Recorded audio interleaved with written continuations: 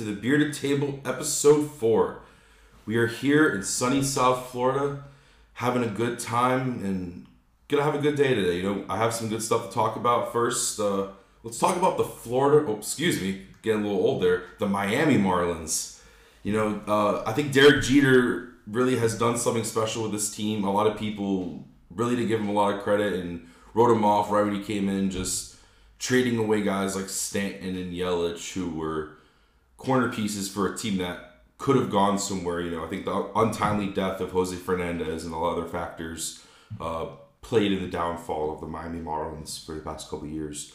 So Derek Jeter bringing in Don Mattingly and having this farm system that's really erupted the past 4 or 5 years has really made this Marlins team special. If you follow them, if you don't, you're looking this year as like the Miami Marlins. What are they doing in the playoffs? How did they beat the Phillies? How did they get above the Mets, teams that were considered top contenders in the NL East? This is a Marlins team that has a lot of underdog mentality around them. They refer to themselves as the bottom feeders, and to have that kind of mentality and carry yourself like that, I think it gives you a chip on your shoulder that you want to play with and prove people wrong. And, prove the haters wrong.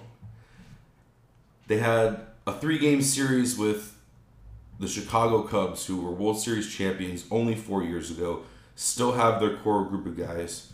They have a great pitching with Yu Darvish and Kyle Hendricks and John Lester. And the Marlins, they gave them a run for their money.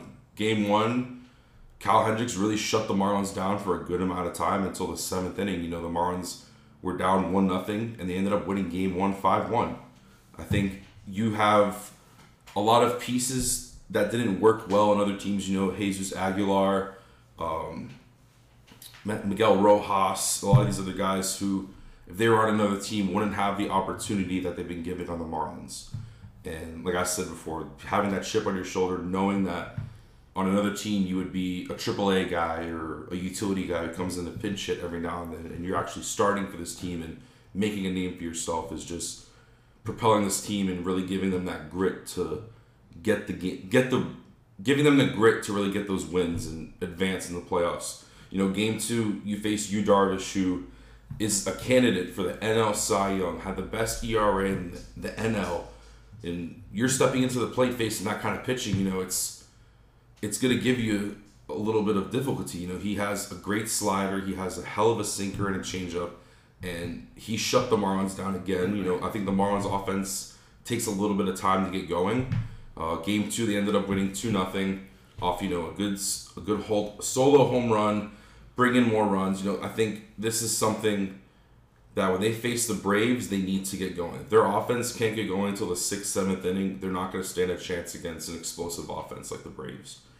You have Marlins pitching who, in the past couple years, hasn't been where it needs to be. And this year, I think our starting pitching is on the up and coming. Sandy Alcantara was the first choice for Game 1 against the Cubs. He threw 6 2/3 in Game 1, a very impressive performance. Then you have Sixto Sanchez, a rookie pitcher coming in against a team that won a World Series a couple years ago, has an established team, threw 5 innings and threw 6 Ks in his first ever playoff game, and shut the Cubs down. That's a very impressive pitching performance. I think the Marlins, they have a lot to still build from. I think they might get a couple games from the Braves, but I really do believe the Braves will probably end up getting the best of them in this best-of-5 series. I see the Braves probably winning the series 3-1. I don't see it going 2-2 unless the Marlins offense can really get going. If they can, scrape a couple runs in the first inning off a sac fly, or if you have a guy on third base and you just ground down the infield and you bring him in, you get that 1 or 2 runs. I mean, every run counts in this playoff situation. Every 90 feet counts. A walk, hit by pitch, whatever you can do to scrape runs and get people on base. That's how you're going to win this game. I think Don Mattingly said it best. We have guys on this team that want to win and will find a way to win. And I think they're really going to need to find a way to win against a really good Atlanta Braves team. All right, well, before we get into our second segment of the day, I would like to take this time to introduce the man himself, the bald wonder, the one I get my hair from, my father, David Hafka. What's up? How's everybody doing? Ladies and gentlemen, sports fans and non-sports fans, this is going to be a podcast for everybody involved. I just want to take a little shout out to Ozzy Osbourne. I Don't Want to Stop. That was my walk-up song my sophomore year of high school baseball. And also your first heavy metal concert, sir. That was my first concert. No. First heavy metal concert. I consider that my first concert because my first actual concert was an American Idol showcase. Wow, and he admits that openly, folks. Admits that openly. Sanjaya was his favorite. Let's go. Bo Bice for the win. Bo Bice for the win. Yes, sir. All right, let's get into something that's pretty interesting. You actually brought this up to me the other day that Andy Reid and Patrick Mahomes are kind of like the Brady and Belichick 2.0. Yeah. I think they have. It's not there yet. Listen, Belichick and Brady, dynasty. Oh, I mean, there's 100%. just that's a chemistry that you won't get in the past. Not from Landry and Staubach, not from anybody, as far as the coaches out there. But I think Andy Reid and Patrick Mahomes definitely have that chemistry coming up. Watching that team play week after week. I actually was talking about it this morning with somebody else, and they said they're out there, they're having fun. Mahomes is making plays. They have their set plays, but hey, shit goes wrong. Things go south. But he is a playmaker, and he's an up-and-coming Brady, and I think Andy Reid is he's a little older than Belichick, but I think he is definitely going to be a dynasty coach as well with Mahomes. I really believe Andy Reid has created something special in Kansas City. You look at his time in the Eagles, and there were some good years, there were some bad years. And I think the Eagles didn't really have the stability or the faith to really invest and build each year. Of course not. They had guys like Michael Vick out the door, Donovan McNabb, Brian Westbrook. It was just a revolving door of names that you heard. Right, exactly. And when he came into Kansas City, it was, all right, there's a good team here. You had a guy like Alex Smith leading the team at the time. Mm-hmm. But an average quarterback at best. An average quarterback at that time. So. I think he had a couple games where, he shouldn't have won them, but he did. And I think it maybe put Kansas City on the map a little more and gave them a little more recognition. And Andy Reid's been here for 7 years. Mm-hmm. He's never had a below 500 season. He's had 4 straight years of 10 plus wins, and that's impressive. Yeah, and 100%. To have the team they've had drafting, you have guys like Travis Kelce, Tyreek Hill, Patrick Mahomes. That's probably the best pick that organization has ever made in their life. I don't think they saw what happened. I don't think they saw that coming. I don't think anybody did, truly. No. I think Chicago didn't see it coming either when they chose Trubisky. And, also, it's the rookie year of a quarterback. They come out blazing on all cylinders, sort of like a Griff, what's his name? Robert Griffin. When he came out in his first season, everybody didn't know how to contain him. Exactly. But his second year, tanked. Yep. So that's what a lot of people were expecting of Mahomes, but he came out firing, bam, again, and then again. Granted, they didn't win the Super Bowl in his second year, but he came out doing it on his third. So God bless him. Yeah, I think Patrick Mahomes, I think that just pays dividends to his character. I think 100%. He has that leadership mentality, being overlooked, and you see. If I'm Patrick Mahomes and I look at Mitch Trubisky, he was drafted first overall. Bears took him. He could have been on Chicago. And I think to see where the Bears have played out to where Kansas City's played out, I think Patrick Mahomes is pretty damn happy. Oh, I agree. One of the highest paid quarterbacks right now, and he's, again, firing on all cylinders. Trubisky, he's doing great in Chicago. He's doing great for that team as well. There's a lot of great players, but I have a feeling that this Andy Reid, Mahomes chemistry, going back and forth, it's going to work for them. I think they're going to become a dynasty team as well. They're going to be up there with the Patriots, with the Steelers, with the Cowboys. They're going to get there. And yeah, like you said, Andy Reid came in. There was already a team there. The foundation was there. I don't remember. I could be wrong because I'm an old guy. But Tony is just a number. Is it really? Is it? It is. It's also a memory thing. But Tony Gonzalez, I believe Tony Gonzalez was also there. Trying to remember who the running back was as well. Guy who always got hurt. Oh my God.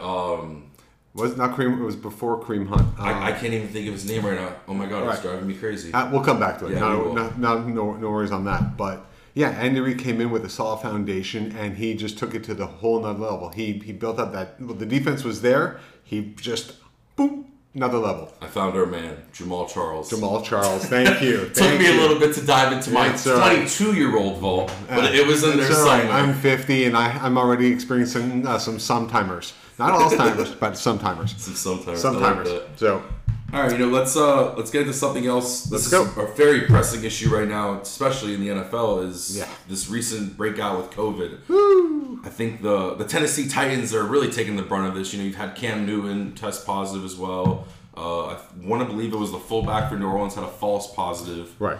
What do you think is going to happen with the Tennessee Titans and the Patriots? So they already announced today the NFL Players Association is investigating everything that's happened with them, like breaking protocol or not following certain guidelines. Well, how do you think the punishment is going to come down to the Titans? I don't think there's going to be punishment. Because again, it's the NFL's own fault. First of all, they didn't follow the NBA, they didn't follow the MLB to put these guys in a bubble. That's what should have been done from the get-go.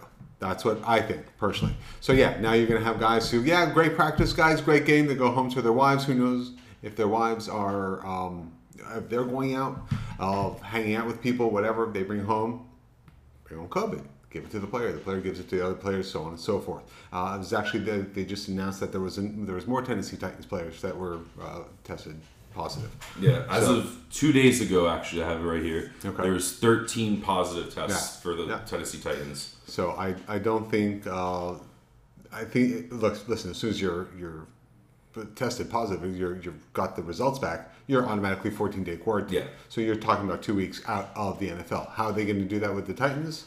I don't know. They're going to have to test the whole team over and over again. The guys who are positive stay out and put the other guys on if that's what they're going to do. But I think they're going to go ahead and sanction the whole team. Just that's it. Or you know what? They might even cancel the whole season. I'm willing to see that. I'm not willing to see or want to see that happen, but I have a feeling that's what's going to come down. Because I think as we go and continue into the season, there's going to be more and more and more. Yeah, I think it's definitely... It's going to come down to how the organizations themselves handle this. You look at the MLB, they had, I want to believe it was 12 Marlins players and staff at the beginning of the MLB season test positive. Yep. It's the same situation now. It's the beginning of the NFL season. So they have the time to come up with a contingency plan so that they can continue their season. Yeah. But every day when more and more players are testing positive and staff, who's to say that these staff people aren't talking to a reporter who's asking them a question, or you never know who these other people who are interacting with. And I think not having the bubble and having the security of knowing where everybody is and knowing that they're around you is really causing a problem. And you never know. They might actually, Goodell might just say, listen, if you guys want to continue to play, in the bubble you go. You're going to have to leave your families until after Super Bowl Sunday, and that's going to be it if you want to continue to play. So again, if they had contracts to play, they wanted to play, right? These NFL players. So adhere to the protocol. Stay home. Stay the F home, man. It's not hard. All you have to do is go from point A of the field to point B of your home. Listen, the girls and the strippers, they'll be there afterwards, man. Just hang tight. Hang tight. They'll be there. Don't worry. Okay? Let's go. Just, hop into your nice little Beamer, Mercedes-Benz. G-Wagons. Crank the AC a little bit, put on some Sirius XM radio and just kick back. And if any of you NFL players do need cars, just let me know. That's the business I'm in. Epic Auto Leasing and Sales. Shameless plug. That's for me. Okay. Moving on. I just want to actually talk one more thing about this whole COVID and NFL scandal, I guess you could see kind of going on right now. Go for it. I think, my opinion, what they should do, I think Roger Goodell, if he really wants to get a grasp on this and really contain it, is give the NFL quarantine. I as much as it might make things difficult for playoff scenarios or the timing of the season, I think if you give the NFL 2 weeks to quarantine themselves and let everybody who's tested positive or been around and exposed just get out and quarantine themselves, and then 2 weeks later bring everybody back. Have them come back into a bubble. Yeah, because I think it may take a little more than 2 weeks, but I think that 14-day gap will give them at least time to come up with some kind of foundation for what they want to do. It's going to extend the season by 2 weeks, but then again, I wouldn't be mad at that. The longer the season for me, the better. More football. More football for me. I'm good, really good with that. And maybe that'll give a chance for my team, the Dallas Cowboys, to get their shit together. They may need to find some defensive weapons in the next 14 Yeah, days. defense, Cowboys defense, and hey, run Zeke for crying out loud. Run him. You got him. Run him. They're gonna run him out of Dallas. I can tell you that right now. I'm ready to run him out of Dallas. Yeah, I really think the situation right now at the NFL is really hindering their advancement with the season. I think Right. if I'm Roger Goodell, once the playoffs start is when I would really implement the bubble. I can't remember off the top of my head where the Super Bowl is going to be this year. Tampa. Tampa? Okay. If it's in Tampa, Tom's backyard. Tom's backyard. That's if they get there.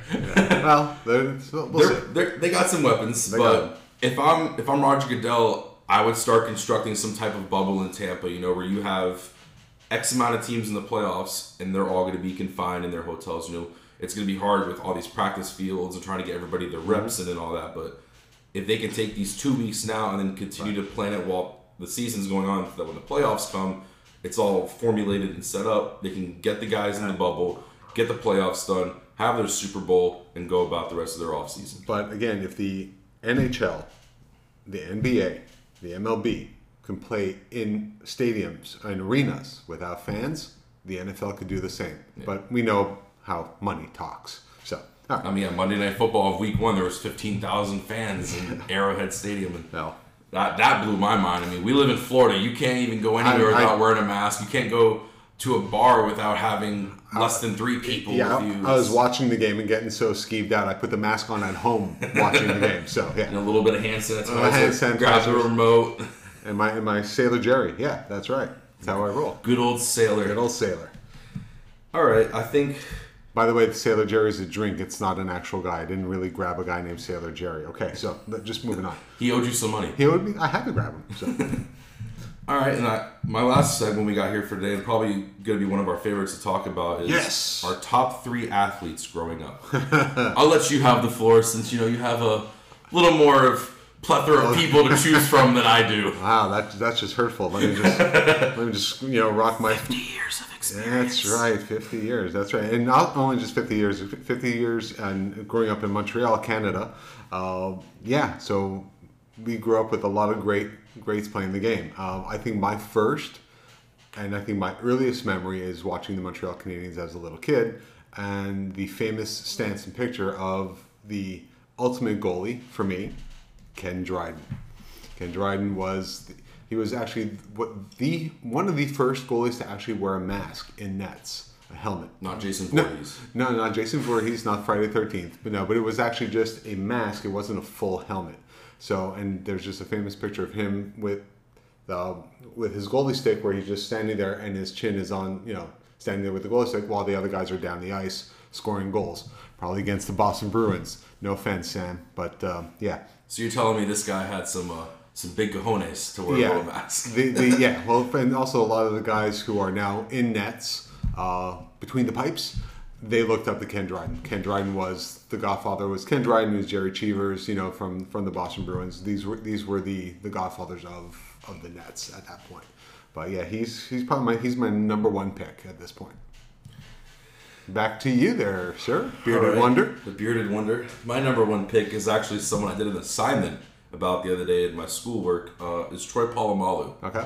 I'm a diehard Steeler fan. Mad props for him. I bleed black and gold since my days of crawling on the floor. Wow. I just remember watching football, being young, and just trying to learn the game and figure out who needs to do what, and just watching a guy with this long hair go from the back of the field and just sprint across the line, sack the QB. He was a beast. He was a beast. He could be anywhere on the field, and he needed to be somewhere else, and he could get there in the snap of a finger. The defense has not been the same without him. They just have not. I don't think the safety position has been the same without him.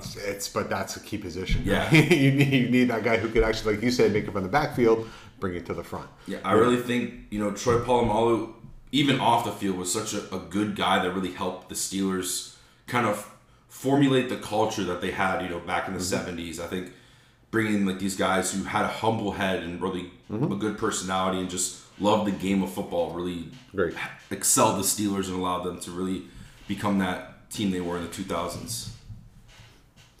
All right, so we moving on to number 2? Number 2. Number 2. Pick number 2, my lord. Well, you bleed, what was it, black and gold? Black and gold. Yeah, I'm bleeding silver and navy, sir. That's my Dallas Cowboys. So your earliest memory when you were a kid, so as mine, was the Super Bowl of the Dallas Cowboys versus the Pittsburgh Steelers, watching with my dad and watching Roger Staubach just light up the field, man. Him and not Emmitt Smith, before Tony Dorsett, just light it up. And Tony Dorsett was the running back, but then you also had Drew Pearson. As far as catching the balls, it was just such an awesome team. And watching Roger Staubach play was poetry in motion. I loved watching him play. And so that's my earliest memories. But the reason why my dad and I and my brother were watching, or my dad and I, proper grammar, were watching, my brother and I were watching the football game. My dad was watching the Dallas Cowboys cheerleaders. So, yeah, that's my fault. It's a win-win. Yeah, win-win for everybody. So, my number 2 is a little shout out to the hometown boys of the Florida Panthers. You know, growing up in South Florida, you don't get much hockey. I didn't get the luxury of living in Montreal, having the Bell Center a couple miles down the block. And actually, no.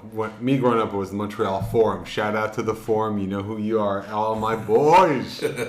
You know, you guys, I mean, the Montreal Canadiens are a literal dynasty of the NHL, so having that right down the street from you is probably incredible. It wasn't down the street, but it was yeah. In the vicinity. It was close. Close enough. So, my second pick is the former captain of the Panthers and the second place in franchise in points, the man himself, Olli Jokinen. I remember being young and getting into hockey and seeing just the crazy hits or the crazy saves of Roberto Luongo, and just there was always that one guy on the ice who could find you in the slot or just anywhere make a play happen, and that was Olli Jokinen. Future Hall of Famer. 100%. You know, I remember going to the Panthers game, I want to say it was 2 years ago, where they retired his jersey and had a whole celebration for him, and it was the energy of that place was incredible. Yeah. Just to commemorate a guy who did so much for the organization. I mean, obviously we never won a Stanley Cup, but just having, if you're Olli Jokinen in the Panthers, you know there's a couple thousand fans in there, but those are the couple thousand people that actually care about being there. They're not just there because they have nothing else to do on a Thursday night. They're there because they care about the Florida Panthers. Right. So he was putting on a show for not that many people, but he was putting his all in every single game. He did. And, so well deserved. Good number 2. I agree. Yeah, he was one of my favorite hockey players for sure growing up. Nice. Well, let's go to number 3. My number 3 is actually a tie. It's going back to the Expos. People who know me now, I'm not a huge MLB fan, but when I was a kid, I was, and I always loved watching the Hawk, Andre Dawson, and the late great Gary Carter on the Montreal Expos.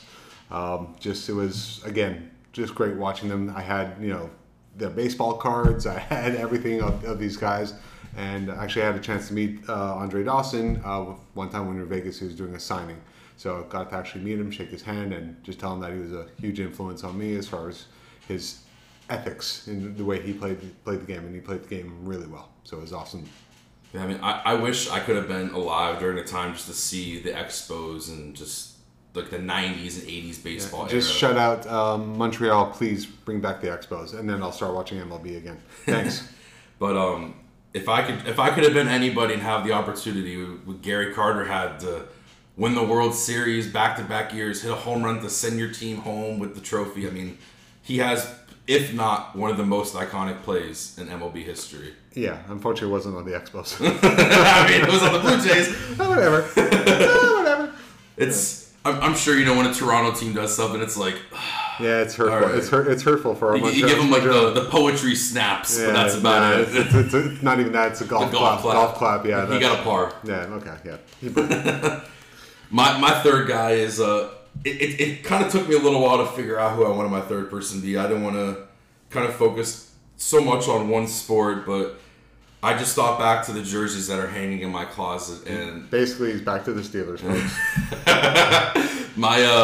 My first actual Steeler jersey, not just printed and the letters would come ripping off. My first actual Steeler jersey was no other than the beast himself, James Harrison. Oh my God, the one-eyed wonder. Oh, James Harrison. I don't even know where to start with this man. I could talk about his workout videos. I mean, he's a a beast in that himself, throwing. Did he release those along with Jane Fonda and Denise Austin? He has those type of workout videos? Oh, yeah. Little flexing and dancing around. Nice. Little, I can't think of the name, like aerobatics or something. I thought maybe he had like a Taibo. Yeah, I was going to say Taibo. Taibo. Nice. I did that my freshman year of high school. Educational system, folks. Right. At its finest. Taibo and gym. That's right. I mean, James Harrison was just a force to be reckoned with. Just touch back with Paul Amon, this defense was just on a whole nother level in the early 2000s. And I think if you're an offensive lineman and you're a left guard or left tackle, and you look to your left and you see a big, beefy dude like James Harrison waiting for that ball to get snapped, it's going to take you back a little bit. I really feel he was a nucleus of that defense on that line, especially. He was the line. He didn't need anybody. He was the line. What are you talking about?